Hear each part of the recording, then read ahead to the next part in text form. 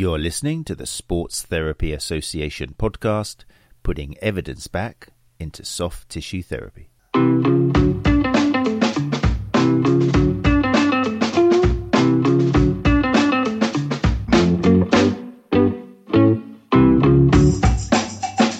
Evening, people. How are you doing? Welcome. It's the Sports Therapy Association podcast. If you're joining us live, I know it's confusing. I apologize. For the first time in 102 weeks, we're actually going out live on a Monday tonight instead of a Tuesday because it's half term tomorrow and with kids and there's stuff going on. So apologies if you are listening to the podcast thinking this didn't happen. Well, it did happen, but it was on a Monday. I put it out there on social media. So hopefully a few of you will be able to join us tonight by going to the Sports Therapy Association YouTube page. And also we're going out on Run Chat Live, as we have been for all of the nutrition focus as well as the sleep focus before, because it's a topic which I think affects not just therapists who work with clients and patients, but also runners. So thank you for joining us. If you are listening live, it's episode 102. And like I say, it's the last episode of our focus on nutrition. So I'll just do a quick recap of what's out there in case you haven't tuned into the other three episodes. We started off with Dr. Gary Mendoza. That was at the beginning of the month, who was talking in particular about state of mind, about understanding the behavior of your client or patient, because if you're giving out advice on nutrition, you're not taking into consideration what state they are with regards to changing habits, then you could be handing out advice willy-nilly and you're not going to get many results from it. So it was a fantastic episode. I already said that last year, Dr. Gary Mendoza was probably the speaker who affected me most out of all the episodes, which is big talk because we've had some amazing speakers, but it just made so much sense. And I highly recommend you have a look at his website. All the show notes give you all the links you need, and have a look about the importance of behavior when you're trying to change someone's habit, particularly with regards to nutrition. Then the week after, we talked to Matt Fitzgerald, fantastic kind of almost hero of mine. We talked about nutrition and the journeys and books that Matt has written on the dietary habits of the elites and how we can take a page out of their books, not by looking for the most important optimum diet out there, but just looking at the fact that there's variety. Okay, there's common characteristics, but essentially they're eating a lot of everything. And that's something which we don't tend to do in the modern world because most diets being sold to you are take this out, don't do this, don't do this, don't do this. I think that was a really good take-home message from Matt. Instead of having a diet which is don't do this, let's have a diet where do everything, but just look at how much you're having of different things. And that way you're going to get a little bit of everything, which is pretty much what most human bodies get the most out of, with exceptions, obviously. And those exceptions came up last week when we were talking to Dr. Jill Hart, who is the scientific director of York Test Laboratories. That was a fantastic episode. I really liked that because it challenged a lot of biases I had about food testing and going to a professional and then reeling off loads of kind of allergies and food intolerances you've got. I was very skeptical because I was looking at this and being surrounded by this probably 2 decades ago. It sounds horrible, but things have changed a lot. And Dr. Jill Hart very kindly put me right and showed the evidence which York Test have put into food intolerance testing and using IgG testing, for example, and the results, the life-changing results that can happen and come from it. So that was an awesome episode. That was last week. And they're all available on your favorite podcast player, including Spotify. And if you want to watch the videos, which I recommend some of them you do because there may be some slides involved, then just head to the Sports Therapy Association YouTube channel and the video is there. And like I say, the last 2 months have been going out to Run Chat Live podcast. And feedback from that's been great because runners and people who work with runners, it's just an important topic as we've ever had before. So there you go. That's what we've been doing this month. And tonight in the finale, I'm very excited. We're going to be focusing on nutrition for the athletic female. And joining me is going to be Catherine Stewart, who's probably got one of the greatest usernames I've seen across social media, edible_evidence. Fantastic. When I saw that, I thought this is a person who's got a great mind and I need to talk to. You may have heard of Catherine because she has worked with the athletic female trio of Gonya Donnelly and Emma Brockwell and Dr. Helen LaCroix, and who we've had on the show before. And I'm very excited that she's decided to come and speak to us tonight on a Monday at 7:00. So without further ado, I shall bring up Catherine Stewart. You're listening to the Sports Therapy Association podcast, putting evidence back into soft tissue therapy. Hey, Catherine, how you doing? Hi, I'm good, thank you. Thanks for having me. No, thank you for joining me. It's great. It's going to be a fantastic finale. It's a great topic. We've had a lot of requests because females, full stop, there's a lot of myths and taboos and lack of knowledge and misconceptions and things. And I seem to believe, as far as I know, that nutrition falls into that quite nicely, does it not? Yeah, definitely. And I do love myth busting. It's my favorite topic. So yeah, it's quite well. Fantastic.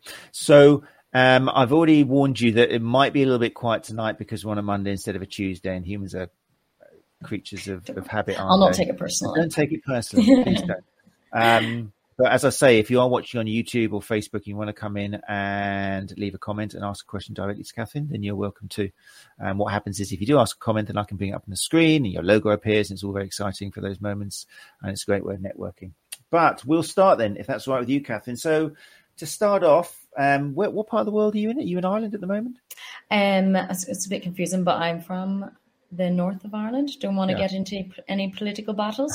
From the north of Ireland, and I do my own work online, and then I work in 2 clinics in Dublin as well. So I'm spreading my wings. So yeah. That was such a schoolboy. I'm sorry about that.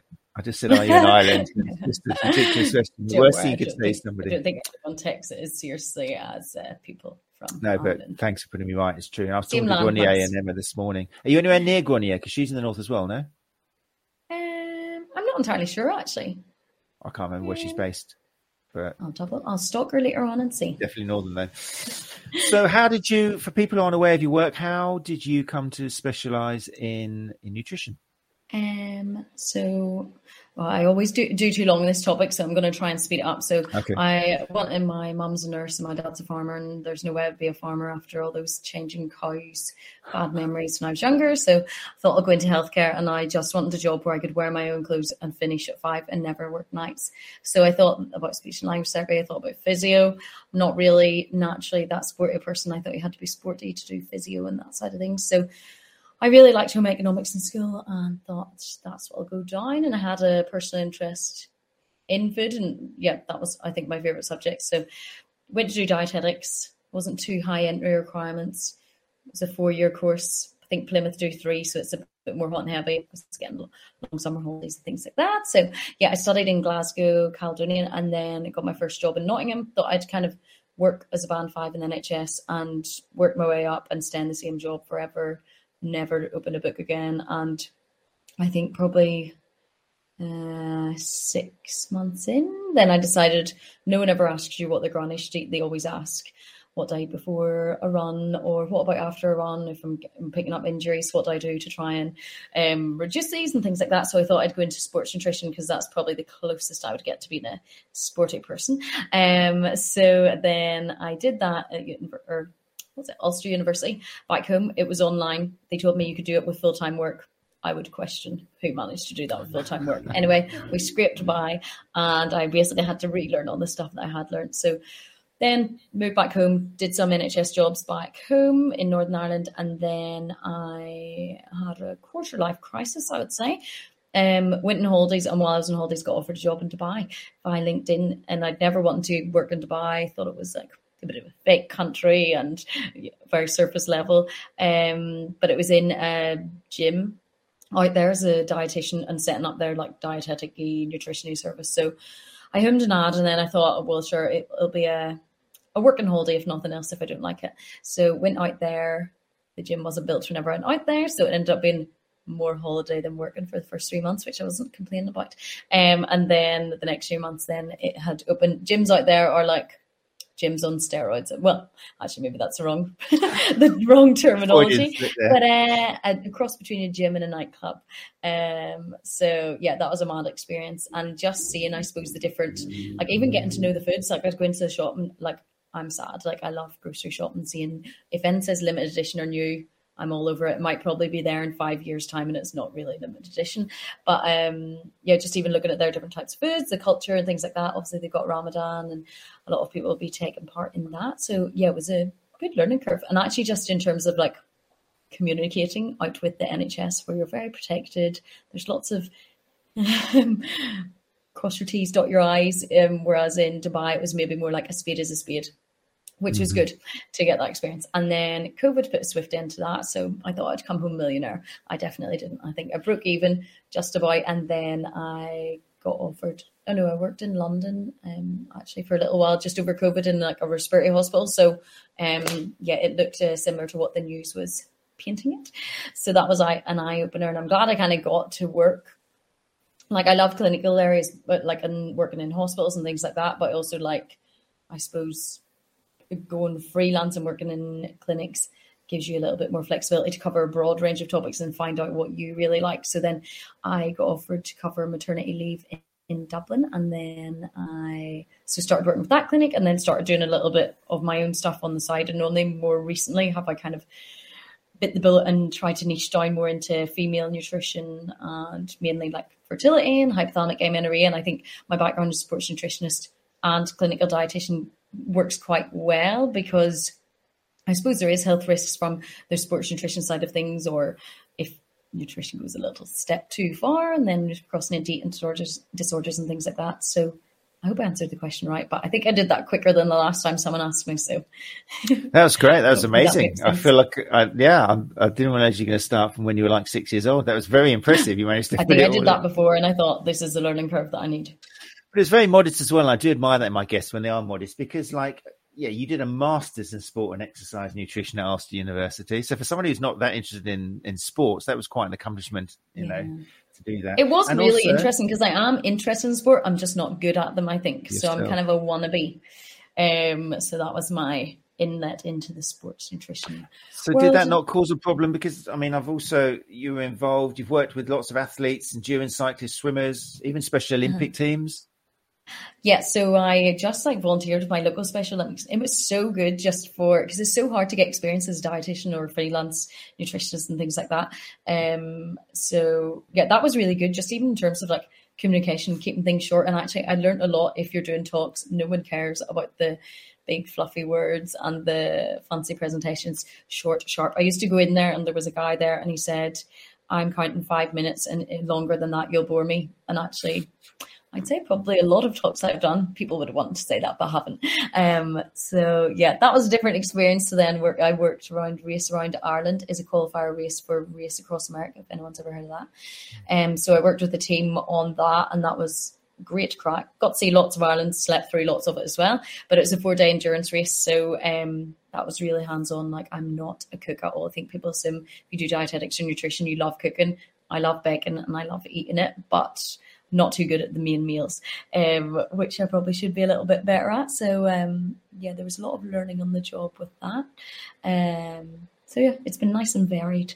But very different to the career I thought I would have whenever I finished uni, and thought I'd put my feet up and not spread my wings too far further than the job I was in, which I loved. And I think I liked every job that I've been in, and I think I've gained something from everyone. But I do get a tendency to get a little bit of itchy feet, and I don't know whether that's a good thing or if that's helped me to be where I'm at, or maybe I should settle for where I'm at. I think that's quite inspirational and great advice to people who are younger and looking to what career they're going to get into, because you weren't straight away focusing on nutrition for female athletes. It's something you found, but something you found after volunteering, which is always a great word. A lot of people think they're just going to get a job straight away, but you volunteered for lots of things, tested lots of things, went to different countries. So I think there's a message there for younger therapists, even if they're not looking for nutrition, for anything sports therapy, to travel around, widen, your network. Yeah, and I think definitely, I thought I'd be love weight loss and that side of things, and actually I think I realized that when I see people for fertility advice or hypothalamic amenorrhea or periods and things like that, I do notice that I light up, and I know that if I needed someone for some reason, I'd want to go to someone who was really interested or who had been impacted by that in their past. And I think probably I've only realized that in the past maybe a year or two, that's where my interest lies. But I don't think I would have ever known that whenever I graduated, 7 years ago. As well. So it just takes time, I suppose. Very interesting. Before we continue with tonight's show, just have a few people have made it in on this weird Monday 7:00 time. So Gary Benson, founder of the STA, is in the house. There's evening, Matt and Catherine. Apologies for being late. So civilized and professional. That's okay, Gary. New time, old memory, old smolder, old. Sabrina Monaghan is with us. Hi, thanks for joining us, Sabrina. Sabrina says hi, everyone. And Catherine Reimer, you did have me thinking, Catherine. You've never missed a show yet.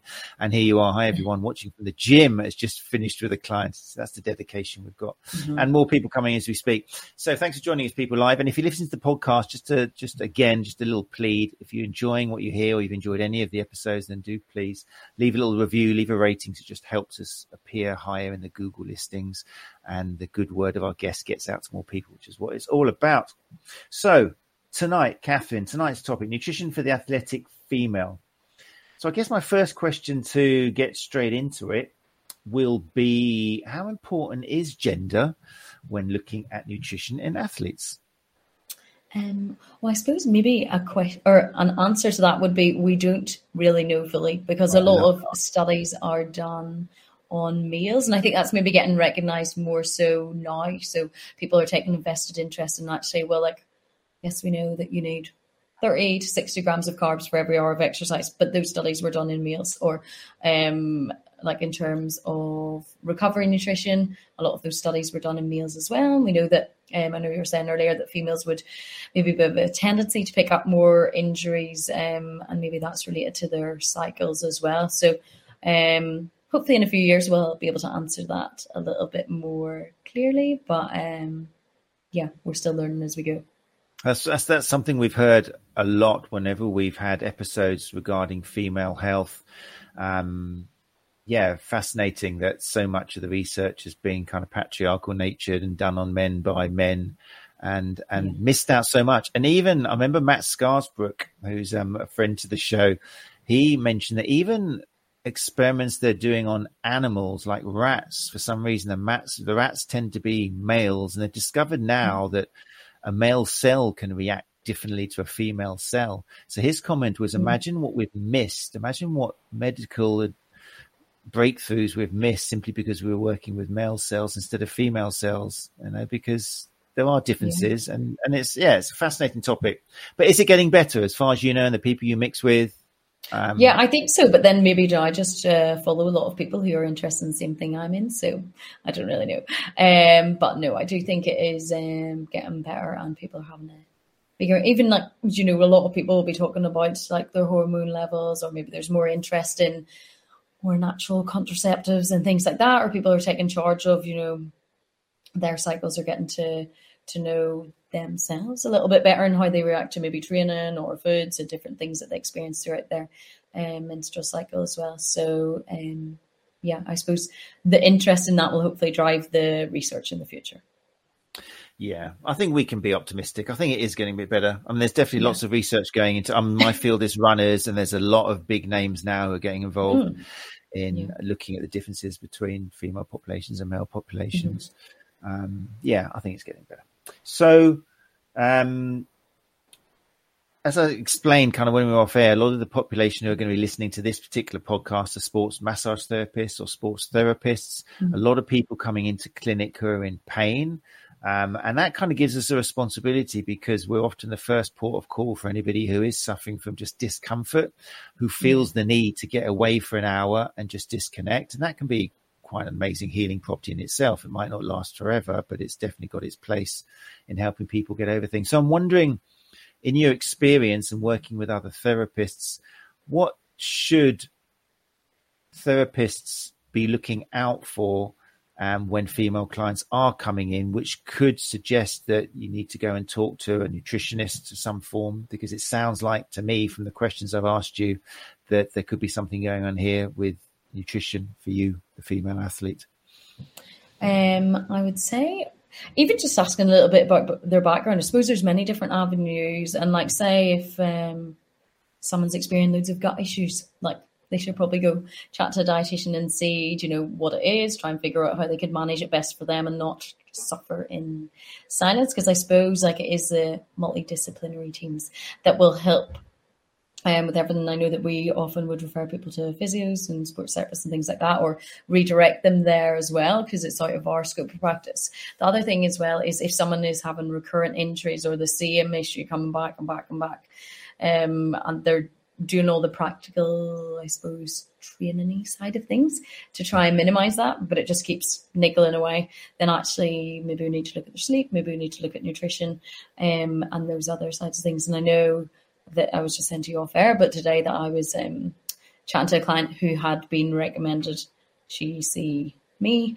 because he'd actually realised that, he was a personal trainer, he'd realised that her eating habits were actually becoming unsafe and unhealthy and without his scope of practice as well. So that was really nice to hear, because I think sometimes when, like, I even know if I see clients and, I'd know a certain clientele and then I see something different or maybe something comes back again, actually I think, actually we need to go back to the GP for this, or you need to be chatting to a consultant and it's out with my scope practice. So as well, trying not to think, okay, well, we've done all this and is it me? Is there something that I'm not doing? Because actually, like, often I would consider, even with the PCOS clients and things, like, what about training style or type and things like that? Is there someone that you could talk to about that as well? So I suppose it just works in reverse when we're thinking about food. So yeah, the main things are probably like struggling to recover or recurrent injuries, picking up the same type of injuries as well. And then also gut issues too. Because they're things that I suppose once people start to open up to you, then you'll kind of get more history and more background from them. Very interesting. Yeah, great advice. No, that's great. And therapists, again, it's a common theme. If something isn't quite working, you're trying all the conservative, traditional things. Yeah. Therapists have got to be ready to put their hand up and go, you know what? I'm not sure what's going on here. Yeah. Something's not quite clicking, like your personal trainer did, and have the confidence to refer that person out. Yeah. And it could be a weight off their shoulders as well. Like I know whenever I'm thinking, oh my gosh, like, can I not like help this client? When actually, it could be something that's nothing related to food and similar to yourselves. Like if you're working with clients and actually it's related to food and it's not as related to what you're doing with them, it's obviously complementing alongside it, but other issues to be addressed too. Definitely. That's interesting you mentioned multidisciplinary teams, because I think a lot of our audience, the very nature of the game is maybe you're by yourself, you're working in a gym or a club or from your home or something, and you haven't got those people immediately around you, and you're not used to sharing patients, and you worry that if I send this person away, I'm never going to see them again. Yeah. But you mentioned yourself that you are referring clients of yours out to personal trainers or sports therapists. Yeah, I would do, or just even, do you know what? I would say go on social media and follow a few people, see if you like the sound of some, because everyone's different as well. I'm sure there's people that see me and they think, no, she's not for me. And I know that we see people who have therapists that they don't gel with and they try a few as well. So there's no harm in just looking around for someone who seems to have an approach that maybe you feel would suit you as well. Is there... sometimes I feel like I'm suggesting that the female body, because of the menstrual cycle and obvious differences, I feel like I'm suggesting that the female body is weaker or more susceptible to issues. For example, if diet is poor or training habits are poor. And I don't want to come across as doing that, but there are differences, aren't there? You can, if you're eating poorly, is it fair to say you can open up some pretty poor avenues of pain and poor performance more if you're working with a female body than with a male? I would say that with the females, we're lucky in that we have a menstrual cycle to give us a red flag before the injury. So obviously with RED-S, a relative energy deficiency sport, which I think you said we were going to chat about later, but for a female, they might think, oh, actually, my period was due on the 12th this month and it's now the 28th and there's no sign. And that might happen reoccurring until maybe it tails off and it doesn't come at all. That's a big red flag that they're under fueling. Whereas a male might be like, I feel a wee bit bloated today, or I feel like a bit sore after training. And then a few months down the line, bang, it's an injury and there's no choice but to rest. So I think for females, in a way, we're lucky that we have those maybe more obvious warning signs as well, to pick up on those things. And I know, like in cyclists as well, it is very common in male cyclists that they would have relative energy deficiency in sport as well, and have the same issues with like low testosterone, low hormone levels, and will pick up digestive issues and more injuries. And find it difficult to recover too. So I suppose it's just maybe different, males versus females, not necessarily weaker, but maybe just different. I'm not getting defensive, but I'm just trying to word this correctly No, I or get think it. how Yeah. I would view it. But I do think females are lucky in that we have that early warning system with our periods, and it's very obvious. And especially now, people are getting a bit more used to actually tracking apps and things like that give you so much information. You can pick up trends and you can kind of know yourself. Whereas I know whenever I was younger, I'd be very moody, want to cry all the time, and then my period come, and then be like, oh, right, okay. And that happened every month. Like, I never tracked it. And if you were taught those types of things in school, the amount you would learn about your body at such a young age would be fascinating, I always think. And I'm sure males from, I suppose, the other side of the coin could learn, like in terms of their training, when they go into heavy training period, is there changes that they've noticed in their digestion or their mood, concentration, those types of things that they could pick up too.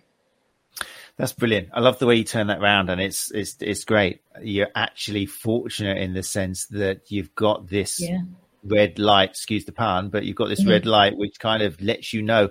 But then that heightens the importance, as you said, of it's fine as long as women, not just women, but the people working with women, I'm thinking of coaches and other kind of support, are talking about it and tracking it, like you say, and reacting to it, which isn't always the case, is it? I mean, even...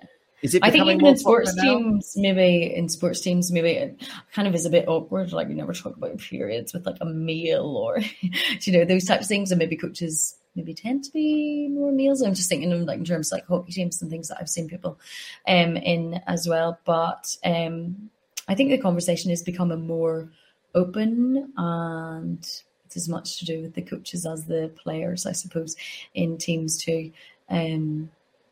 So yeah, I think we're getting there. There's more chat about it online and social media, and a lot of people consume all that information that's out there too. So the more people talk about it, the more airtime it gets, the less awkward it becomes as well.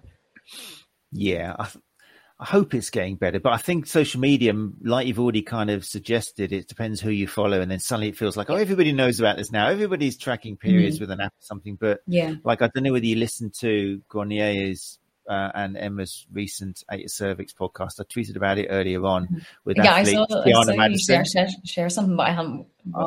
It was scary how none of the support team around her recognized the signs or asked her about anything which could be a female health issue. It was only when she actually ended up in A&E with an ankle sprain or something and was in total agony and passed out that somebody thought, this is above and beyond. This is weird. This isn't just an ankle. And it turned out she had a hemorrhaging fibroid and was close to death, sort of thing. So, and she highlighted at elite level how, unfortunately, it's still very much a taboo topic. And if anything, it's discouraged because, I mean, she said something on that, which was interesting. Particularly with younger athletes, it's almost seen as a red light of grooming or something if you are asking younger athletes about periods and stuff, which to me, being in a better bubble, I think, for mixing with people like Bronnie and Emma, was like, really? That's a sign of grooming? A coach showing interest in the menstrual cycle? Is that, how could it be not more the opposite? But I don't know. It does need to be talked about more. But it's interesting to hear that even with nutrition, we've come back to menstrual cycle with women. And it seems to govern everything. If you use that and aware of it, then you can. And actually, there is like they compare it in males, and I don't know, I'd probably feel more awkward asking this question, but less than 5 spontaneous morning erections a week could indicate low energy availability in males, which actually, to be honest, I would feel less comfortable asking about than being like, oh, what's your period like? Do you get a regular period? Does it come every month? Those types of things too. So yeah, I suppose there's both sides that actually it just is a little bit of a taboo, more of a taboo than asking about sleep or asking about, even like when I see people for gut issues, they'll be really standoff or, they'll hold back an information until I'm like, what does it look like? What does it smell like? How often is it? And that type of thing. And I have to reassure them, we talk about this day in, day out. Whereas if I chat to my friends about it, they'd be like, oh, can you please stop talking about that? It's disgusting. Like, get some normal conversation. So yeah, the more we talk about it, the more comfortable we are with it. Definitely. Yeah. I mean, we talked to Bill Taylor, who's a great male pelvic health specialist, and he was saying that once you feel it's normal, then your clients will not feel awkward. You're going to feel more awkward as a therapist. But once you've asked the guy a few times, any problems with erections or any pain during intercourse, whatever it is, it's the therapist who makes it awkward, not the patient. The patient, definitely. Once they trust you the minute they're paying you, they've come in. So yeah, it's definitely still something that needs to be worked on though, and getting rid of these taboos. What about, I noticed that you've got a special interest in PCOS, a polycystic ovary syndrome. I know a lot of, kind of more than 3 of my friends and circle of friends are women who suffer from that. And it's something I've seen in clinic quite a lot. It seems to be quite mainstream. You got involved a lot. Is that something which kind of raises its head when you're working with nutrition? Is it something which can be helped with nutrition? Yeah, definitely. Because I think it used to be that a lot of people got PCOS, you got put in the pill and come back to the GP whenever you want to get pregnant. Whereas actually more people have been like, well, no, actually I want to kind of know what's happening with my cycle, and if I can alter it with food and lifestyle, kind of a massive impact on it as well. So there are so many things that you can do, like in terms of like lowering the glycemic index of the diet. So going for higher fiber carbohydrate options, which usually if you Google PCOS and diet, it'll say dairy-free, gluten-free, low carb or no carb, when that's not actually true. Dairy is anti-inflammatory. There's more inflammation with a lot of forms of PCOS. Carbohydrates, you want them in because they've got loads of B vitamins in them as well, and they'll help to fill you up and balance blood sugars that sometimes can be a little bit off with PCOS. And the gluten-free options tend to be higher in fat, salt, sugar as well. So obviously good if someone has celiac disease, or they find that actually bread, pastas, cereals don't react as well for them, but it's definitely not a blanket recommendation. Whereas focus a little bit more on higher protein sources, more fiber in the terms of fruit and veg and whole grains, going for lower glycemic index carbohydrates, and actually pairing those carbohydrates with protein and fiber. So instead of having wholemeal toast, which is low glycemic index food, lower than what white toast would be in the morning time, maybe you have that with eggs, which is protein. And maybe you have avocado, which is healthy fats as well. So it's just educating about how we can fit all foods in, but how we pair them and maybe how we optimize that for someone's energy levels as well. Often they would say, people with PCOS might say, they find that they might eat the same as their partner or friend and they're hungry like an hour later. And I suppose that's just because of the insulin resistant, where the blood sugars go up and they stay up high because insulin's rushing in, it's not working, and then they slump down. And then that's when then they get those sugar cravings again. There are a lot of supplements as well that can help with PCOS too. And a lot of our PCOS clients maybe are a little bit overweight, are aware of that and want to lose weight. And actually, sometimes it's a lot of just even giving them the confidence to be like, how about we reach out to a personal trainer or a therapist or someone who can help with that side of things and give you confidence in moving your body in a way that feels good for you. And there's no right or wrong. I know there was a systematic review recently and it said like there's no optimal type of activity.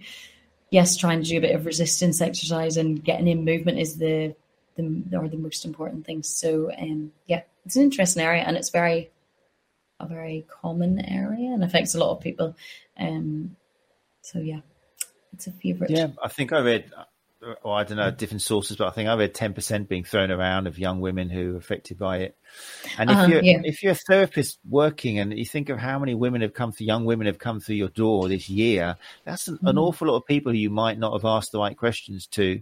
Because again, there's going to be symptoms, isn't there, of menstrual problems, and they might not be aware of how diet can actually help. And like you say, GPs may have just said, go on the pill, come back later. You mentioned that, and that's interesting. And I don't like giving GPs a bad name, but they're very busy. And this has come up a lot of times when we're talking, particularly about male and female pelvic health. But is it still the case that what you hear from the GP's mouth might not be the best advice because they are being pushed? I suppose in some ways it can be good advice. Like for someone who maybe is in their teens and they've got really severe acne and things like that, the pill can help to balance that out, or the pill can help to manage those hormonal issues, but it's not the only, it's not the be all and end all. It's like if someone has reflux and they're taking a medication to help that, the reflux, issue is still going to be there once they stop the medication. So it's actually when they're ready to address it, I suppose, as well. And you can still make those dietary changes if you are on the pill. And, you know, people go on it for other reasons. They go on it for contraception is the main one too. So it's not saying that it's bad. It's just, it's sometimes viewed as a bit of a plaster over the main issue. So if someone is going on that, then actually just making them aware that there's other things they can do with diet and lifestyle alongside that can help too. Mm-hmm. And you mentioned about the recommended kind of foods to take if you are suffering from this. You mentioned that it's possible to find poor advice. Is that an issue as well because of like Google? Is there? Yeah, and I think people maybe are just a little bit lost or feel like unheard, or maybe through previous experiences with other health professionals, or I don't know, just even family and friends where it's not talked about much, and they maybe feel a little bit alone and not too sure who to reach out to or who to ask as well. And sometimes Google can be a handy option as well. So there's a lot of information on it, and I suppose it's difficult to pick out what's the right information and what's helpful and what could be harmful. You must, in your profession, see a lot of kind of fads and different diets come and go. Is there anything at the moment that particularly concerns you? I mean, I haven't really asked you yet what you feel is the best overall diet, but I imagine you're probably quite mainstream and avoid probably TikTok's what I eat in a day. Not technically a diet, but very, very prevalent. And yeah, in a lot of clients that I would see they'll be very young and even younger. Eating disorders and disordered eating is impacting younger and younger, and it's not just females, definitely not. Like I'd seen a 12-year-old boy recently as well, and it started with a Fitbit and those types of things, so it can be completely harmless. But yeah, I don't think one particular diet, maybe just not enough food, and restricting foods overall, or when health eating goes too far and the more kind of orthorexia type disordered eating. Okay, so that's interesting. So rather than one particular fad, it's still a case of a lot of people just not eating enough because of body awareness and things like that. I see a question there from Catherine about the way bring it up. Bring it up. Love the name. I spell that. Catherine, what she say? She says, Catherine, I wasn't sure if this was correct, but I'd heard the way we burn energy and exercise can be different to men. We should focus on protein and good fats prior to exercise versus men needing carbs and protein. Yeah, so it depends. This year's, I suppose it's in the early phases of research, and sometimes people think that maybe it's actually confusing, making things more confusing than helpful. So in the first part of your menstrual cycle, so the follicular phase, so from period to ovulation, you want to be eating iron-rich foods to replenish the iron that's lost during menstruation, and the body tends to maybe conserve more carbohydrate in that, whereas in the second phase, the luteal phase, you tend to want in a little bit more fats, and the risk of injury might be a little bit higher in that kind of premenstrual phase as well. So fats are anti-inflammatory, like avocados, oils, nuts and seeds, those types of things. So they'd be more helpful to have in there. Definitely with intermittent fasting, females tend to lose a little bit more muscle whenever they eat in that way, and that could be to do with the hormone balance throughout the day. So that's something to be aware of as well. And in the second phase as well of your menstrual cycle, between ovulation and next period, your temperature will slowly start to rise, and actually then that increases the amount of energy your body's burning, so you generally need to eat more. This is the time when people think, oh my gosh, I crave chocolate and I'm uncontrollable around it, when actually if you needed to eat X amount of calories and you're eating X minus 300, you're going to crave the energy, whereas maybe we just need bigger portions, or a bigger breakfast at that time, or scheduling in a bigger snack instead of feeling guilty for being hungrier, but for a valid reason. Great question, Catherine. I'm sure there'll be more. Thank you very much. Come back, Catherine, if there's a follow-up to that that you want to ask. So I mentioned again kind of the importance of knowing what stage in your menstrual cycle you are, and the advantage therefore, I guess, of having an app. How many clients, female clients, do you see how many do you see who have already got or are tracking their menstrual cycle with an app compared to how many who haven't. And your suggestion is, you know what, you could help yourself a lot with your nutrition by downloading an app to track? I'd say maybe not even that, but if I ask, do you track your menstrual cycle? They'll say, it comes this date every month, or, it comes every other month, or things like that. So definitely over 50%, I would say, of females are aware of when their period is coming. They might not use an app, they might just use a calendar, or their phone as a kind of reminder and a check-in. But yeah, it is becoming more common. But aware then, therefore, that they need to be eating slightly differently, especially if they're exercising I'd say I probably don't tend to focus on that too much. I would just say be aware. If someone's experienced PMS type symptoms, we'll hone in on that. But sometimes I think it can confuse things, because actually we need healthy fats all throughout the menstrual cycle. We need to make sure we're fueling for any activity we're doing. We need to make sure we're trying to tune into hunger and fullness signals as well, which kind of brings in the second phase. So sometimes I think the research is still in the early stages of that, and the jury's kind of out with it. So I tend not to overcomplicate things, I would say, in that way, because there's so many other general nutrition things, and even fueling in and around exercise in general. If they're doing it in the morning, the evening, afternoon, the weekends might be different too, that there's a lot of other just general routine that might need fixed first. Great answer. Makes sense. Okay, we mentioned it already, and it's a big one, isn't it? When you're working with female athletes, the relative energy deficiency in sport, or RED-S, still very prevalent as far as I know. I'm not sure if it's people are more aware, but I'm interested. There's two ways of looking at it, isn't there? There's the overtraining side of thing, and then the undernutritioning side of thing. Yeah. Where does that balance lie? Obviously, it will depend on the individual, but should people be looking at their nutrition more as well as checking their training to avoid getting into the situation? Or because I think usually people that experience RED-S or hypothalamic amenorrhea, it's just trying to be healthier, gone a little bit too far, or they didn't think that it would end up in them losing their period or experiencing symptoms of underfueling as well. So with that, I suppose it could be unintentional, where someone starts a new sport or starts training for a marathon, and actually their marathon training ends up in them not being able to have an afternoon snack, and then they get home and have dinner, and then they don't feel hungry, or it's late and they don't want to have something after dinner, where that's unintentional, where their training is shot up, their food just kind of stayed here. So there's a big gap and deficit. The other side of the thing could be people might be active in general, they might add activity up, but actually their food's still down here, or they lower it intentionally. So these food and training might be even and match, and they lower the food intentionally to create that deficit, to lose weight, or to lose a little bit more fat. And the longer they're in that deficit, the higher, and the bigger the deficit, the higher the risk of them maybe experiencing more health complications and implications with that. So what would be your recommendation then? What should people be tracking to make sure that they don't fall into that deficit? Is it as simple as calorie counting, or is there something else you should be doing? I suppose calorie counting is different for everyone, and regardless of how many calculations you do, it's always going to be an estimate. So there's 3 pillars to hypothalamic amenorrhea, and there's in your period. So number 1, stress; number 2, food; and number 3, exercise. So I always ask people to look at those 3 pillars and say, people will say, I get quite stressed quite easily, or no, actually I just let things pass. It's grand. Maybe I internalize it. I don't really know.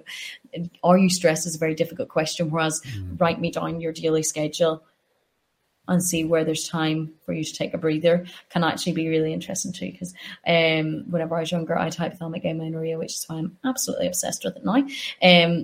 Because I didn't really know what was happening. I managed to get my period back, and it was like blind leading the blind, really, in terms of that. So I think that's why I'm so interested in it at the minute. But with that, if I think back to my lifestyle, whenever I had that, I'd wake up, I'd walk to work, I'd have my breakfast in work, I'd walk around to work because I'd be working in the hospital, I'd come back home, I'd walk straight to the gym, go to the gym, come home, make my dinner, have a shower, and then relax. For 15 minutes, then it'd be bed. And then, so that is even quite hectic. I probably was I need to go here, I need to go here, I need to go here. So the nervous system's a little bit too hyped. Then obviously there was the food side of things, where maybe I wasn't eating enough carbohydrates and fats, and was just, I didn't need to walk to and from work and then do the gym on top of that. as well without eating regularly with that. So for me, that was just too much. For someone else, it could be they train for a marathon and actually they find it difficult to increase food up unintentionally or intentionally. For someone else, it could be they have an eating disorder. They're not doing any training or any activity, but actually their food is just plummeted, and just daily life tasks is creating too much of a deficit on top of that as well. So there are other symptoms of underfuel and RED-S where you get bloating, constipation, maybe some digestive issues. You can actually get high cholesterol, which confuses and panics everyone because estrogen is cardioprotective. So people can actually present very healthy, not like the usual high cholesterol type of profile where they exercise often, they eat, healthy foods and things like that. They're quite active, but actually their cholesterol's high. So caution, a word of caution when that happens. That may be a question around, has there been any recent weight loss? What about stress? What about food? What about activity? And then also things like mood changes, anxiety, being hangry, those types of things. And then hair, skin, nails can be impacted as well. And then feeling cold is a massive one. So feeling cold all the time, or people would say, like, I'm always need to wear a fleece even in the middle of summer, or always have to have the heating on, or always have to have a blanket, and those types of things. So probably for females, losing their period or regular periods and feeling cold are the things that probably 99% of the people that I would see would experience. And then the digestive issues, the cholesterol, the mood changes, they kind of vary between people. How much, in your experience, I don't know what percentage of people you see are athletes or like quite extreme athletes, but is there still a population of female athletes who believe that losing their period, athletic amenorrhea, is part of the parcel if you want to succeed? Is that still a thing, or is it thanks to some celebrities are coming out and talking about it and saying it's not normal? Yeah. I think people know that it's not normal now. Whether they want to address it or ready to address it is another thing as well. I think there was an Australian runner, was it someone Bartholomew? She did a really good social media post, and I would sometimes direct my clients to that on, like, she was, she thought she was the best shape she was in to run when she was younger, and she was praised for being the smaller she was, the lighter she was, the better she would run, when actually she was like broken and wrecked inside, and at her wit's end in terms of like her mood had changed. She was picking up recurrent injuries and that side of things too. So actually especially when younger clients hear that from really high level athletes, then it actually can be really helpful and trigger something in them that actually, okay, that's impacted them. So this sounds similar to what I'm going through. And you don't need to be an athlete. I suppose it's a very open term. Like, I'd see a lot of people who are addicted to exercise or do excessive exercise, and they train far more than anyone that I've seen that plays a sport to a high level or trains to a high level as well. So really, you can get RED-S and just be walking to work or be a nursing on your feet every day and things like that. So it's more to do with the fueling as well.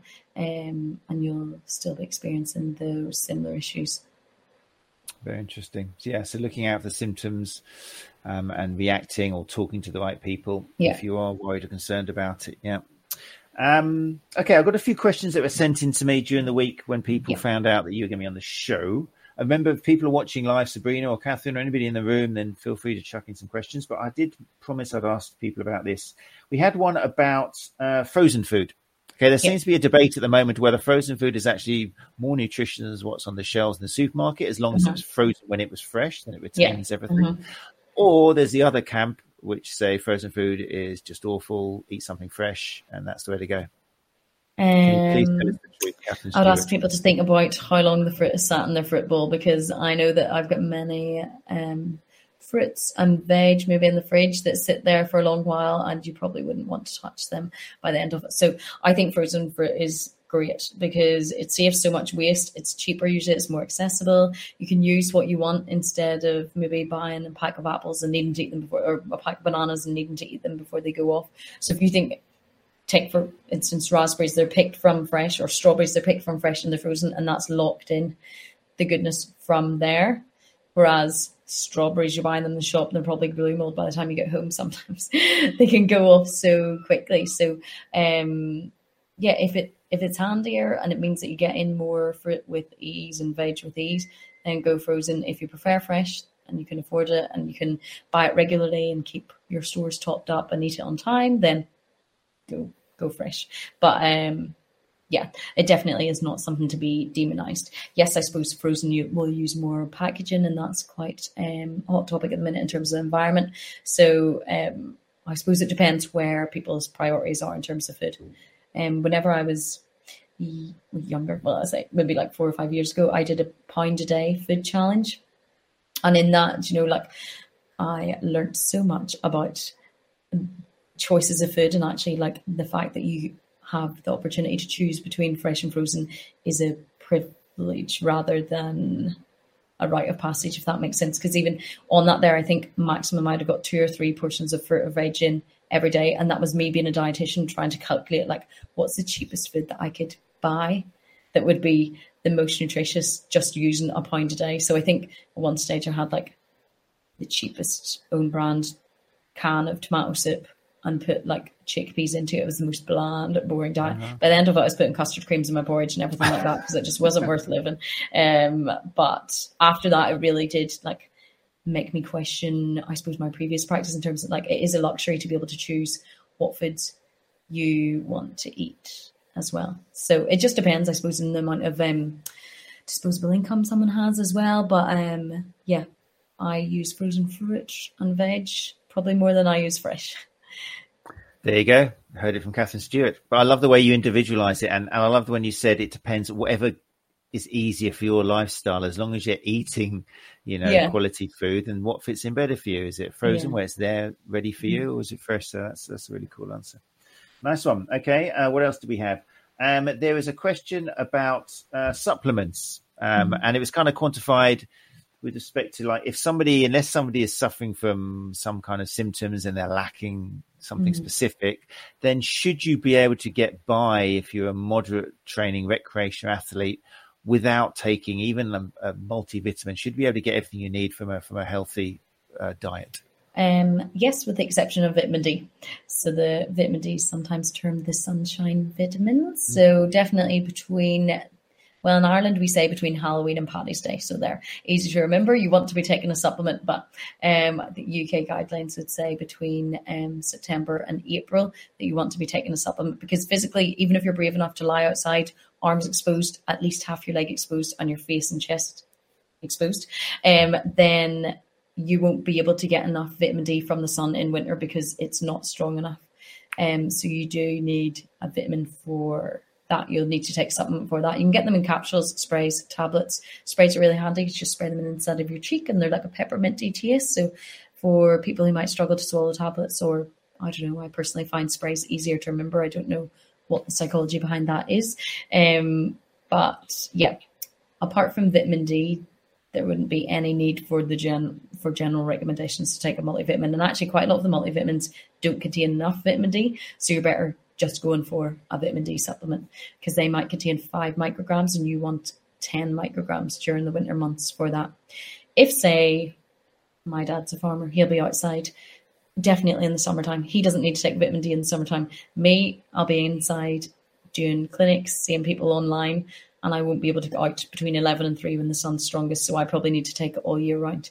If someone's in a nursing home or in hospital, or maybe they cover up their skin, then they probably would need to take a supplement all year round. So I suppose it depends on the on the person. But yeah, vitamin D would be the key supplement to take. And then if someone follows a vegan diet or a vegetarian diet, maybe they don't eat fish, they might need to consider omega-3. On a vegan diet, you probably would want to be taking vitamin B12 because you can't physically get that from plant foods as well. So those are type things that would be more individualized to the individual. Fantastic. Great answer. Yeah, fantastic. Okay. I've got a couple more here. I'm conscious of the time we're coming up to. There is one here suggesting, actually it's you've kind of mentioned it already, but the recommended daily allowances which the government set on lots of vitamins seem to be much lower than what are often on the more expensive supplements. Yeah. Is that because the RDAs are too low for a recreational athlete, or is it the opposite where more expensive brands are just giving you too much which you're not going to need, or you're just going to urinate out anyway if they're water soluble? Maybe a bit of a combination of both. Like if you are training to high level, you may have increased needs in certain things. Like I know the omega-3 recommendations are higher for someone who is more athletic than for the general population. So the government recommendations are for the general population, not someone who might consider themselves an athlete or be training really often as well. For example, like zinc and vitamin C, maybe someone take them if they were feeling the start of a cold coming on, things like that, and it can reduce the duration of it. But there is also, I suppose, supplement brands. Sometimes people would view more as better. Like omega-3, 6 and 9 isn't as good as just taking omega-3. Whereas people might think, oh, this sounds like great actually, but 6 and 9 are already up here. Omega-3 is down here, and the whole point of taking omega-3 is that it overtakes omega-6 and 9. So actually taking the omega-3 supplement alone would be better than omega-3, 6 and 9. So little things like that, I suppose, can be a little bit confusing. So it's just good to be aware of. And that's, I guess, where you need to chat to a professional like yourself, because there's some things like that. Yeah, exactly. Okay, and the last one I had was to do with, I think we mentioned it a little bit before, but intermittent fasting. My daughter is a runner, and she has started adopting, based on someone she follows, intermittent fasting.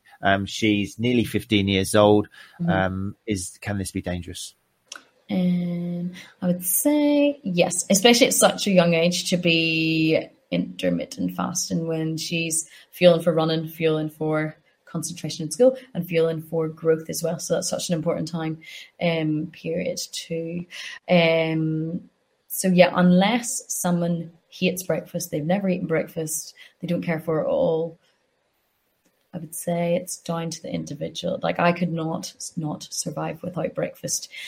If someone loses their period and they're not having breakfast, they're not going to get it back unless they start having breakfast, because just the energy is so low during the morning time. Stress is already higher. It keeps rising as you delay food as well. So, and it can also reduce, I suppose, the opportunity for that person to get in enough nutrients. Like say if I reduce my meals from 3 to 2, I'm going to really need to up the nutrients within those 2 meals to ensure that I'm getting everything that my body needs.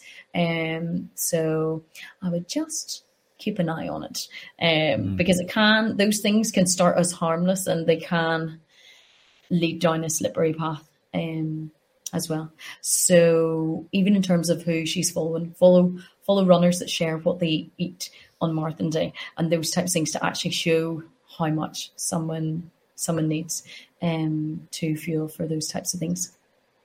Good answer. I'll make sure these are passed on, or give them the link to the podcast so they can look at that themselves. Talking of which, if people do want to follow you and get information, I know on Instagram you're very active. Is that the best place to? Yeah, I'm not too good at the other social medias. I do have Twitter, but I only go on there for a little nosy. It's quite a scary place, I think. And my Facebook is linked to my Instagram. So it's edible_evidence. It's where you'll find me. And if anyone has any other questions, feel free to message me. Or my email address is catherine@edibleevidence.co.uk. And that's Catherine, Kathryn, just because I can see Catherine on here is spelled differently. She knows the struggles. You've got the kicking K and she's got the curling C. Yeah. I can't let you go before you tell me about how you came up with that name, Edible Evidence. It's lovely. It's an alliteration, which I love anyway. But where did that come from? When did you decide that was going to be? I think I was on holidays in Lanzarote and I kept complaining about all this nutrition advice that I saw online. And my sister was like, just shut up and like do something yourself then. And I was like, okay. And all the other names that I thought of were taken. So hence the underscore in the middle of it. I did think about changing it whenever I honed in more on the female nutrition, but actually then I thought, I suppose it leaves it open for the future, because I never know if maybe I become interested in a different area of nutrition down the line as well. So yeah, I think it's my little baby. Oh, I think it's got great connotations. It makes me think of, like, imagine if somebody was coming around my house who's going to judge me. I need to get rid of all this evidence, like the donuts and the biscuits and the crisps. I'm just going to eat it all. That's the way I think of it, which I think ties in a lot. A lot of people could probably associate with that. Get rid of the evidence. Right. Okay. Well, the time has been a very quick hour. Thank you so much for joining us. Again, if people want to follow Catherine, then head over to Instagram, edible as it sounds _ don't forget that, evidence. I recommend following that. There's got some great information going out on there. And And again, if therapists listen to this, if you're downloading it and you suspect that your clients or patients could do with some advice from a nutritionist, then what's your advice then, Catherine, in that case? Obviously they contact you, but if they want to know, who do I send this person to? Do you have to do a little bit of fishing and looking around, or? Yeah, sometimes as well. And even just like, I know that person who had referred someone to me today, they just had said in general, obviously not giving away any like identifiable information, what their client was going through, and just for a bit of advice. And people are more than happy to give that over social media. They'd rather you ask than sweep it under the carpet or maybe ignore it until maybe it needs addressed soon. So yeah, I would just, if you follow any dietitians and that type of thing, maybe just even message them and say, look, I've got this client, they're doing this here. Do you think it would be a benefit for them to see a nutritionist, or what do you think if you experienced something similar to this before? And I'm sure people will be more than happy to help out. And so many people do, like I work online and I also do clinics face-to-face, so there is no kind of location boundaries with things as much as there maybe used to be, where you used to have to find someone in your area, and maybe if someone didn't specialize in your area, then it can be difficult to locate the best person. But yeah, there's lots of people working online and remotely now where it's a little bit more accessible. Put social media to good use. Have a snoop on professionals as opposed to just snooping on exes and kind of like people who live next door to you. Or great stuff. Okay, well, Gary Benson summed it up basically, I think. We'll just put his little comment on here. Thanks, Catherine, for sharing your expertise with us. Really interesting chat this evening. That's high praise coming from Gary to actually put that in there. That's pretty cool. Yeah. I totally agree. Really interesting. Obviously, we could have talked about lots more. And if you are either a female athlete yourself, and when we say female athlete, it's just an active female, really. We use the word athlete as if it sounds very elite. But if you are exercising, expending energy, and you'd like some more information, then you can put comments still on YouTube. I'll make sure they're answered. I can forward any questions to Catherine, or you could maybe go over to Instagram and ask Catherine directly on there. I'm sure she'll get back to you when she's got a moment. So that's it for the Nutrition Month. I'm going to say goodbye now. Catherine, if you could hang around, I'll just say goodbye to you once I kind of shut the live lounge. But that's it, people. Thank you so much for joining us for the month. I hope it's been interesting for you. Once again, people seem to have enjoyed this focus on a particular topic for the month. We've done a lot now. We did sleep, which is still getting great feedback.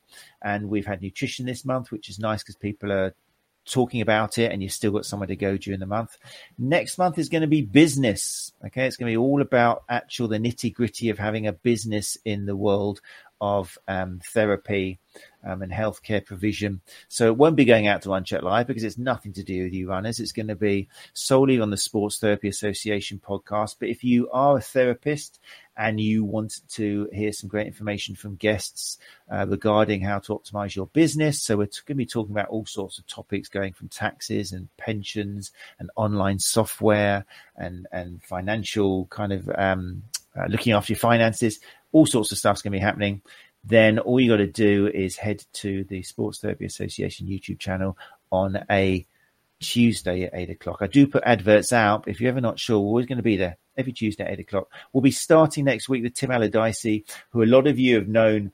Recently, he took over the Sports Injury Fix from Malcolm and has been trying to keep that going. I'll be talking a little bit to him about that because it was a pretty difficult task. But a lot of you might not realize, but he's also the creator of Rehab My Patient as well. So a lot of you are probably using his software there. But he's been working with therapists, thousands of therapists for a long, long time. And he's got a wealth of experience and advice for you who are in the business of looking after others. So tune in next Tuesday at 8:00. But on behalf of myself and Catherine Stewart, thanks for joining us. Thanks for listening to the podcast. And hope we'll see you. Thanks for coming along, Catherine. It's been a real pleasure. And I hope to catch up again with you soon.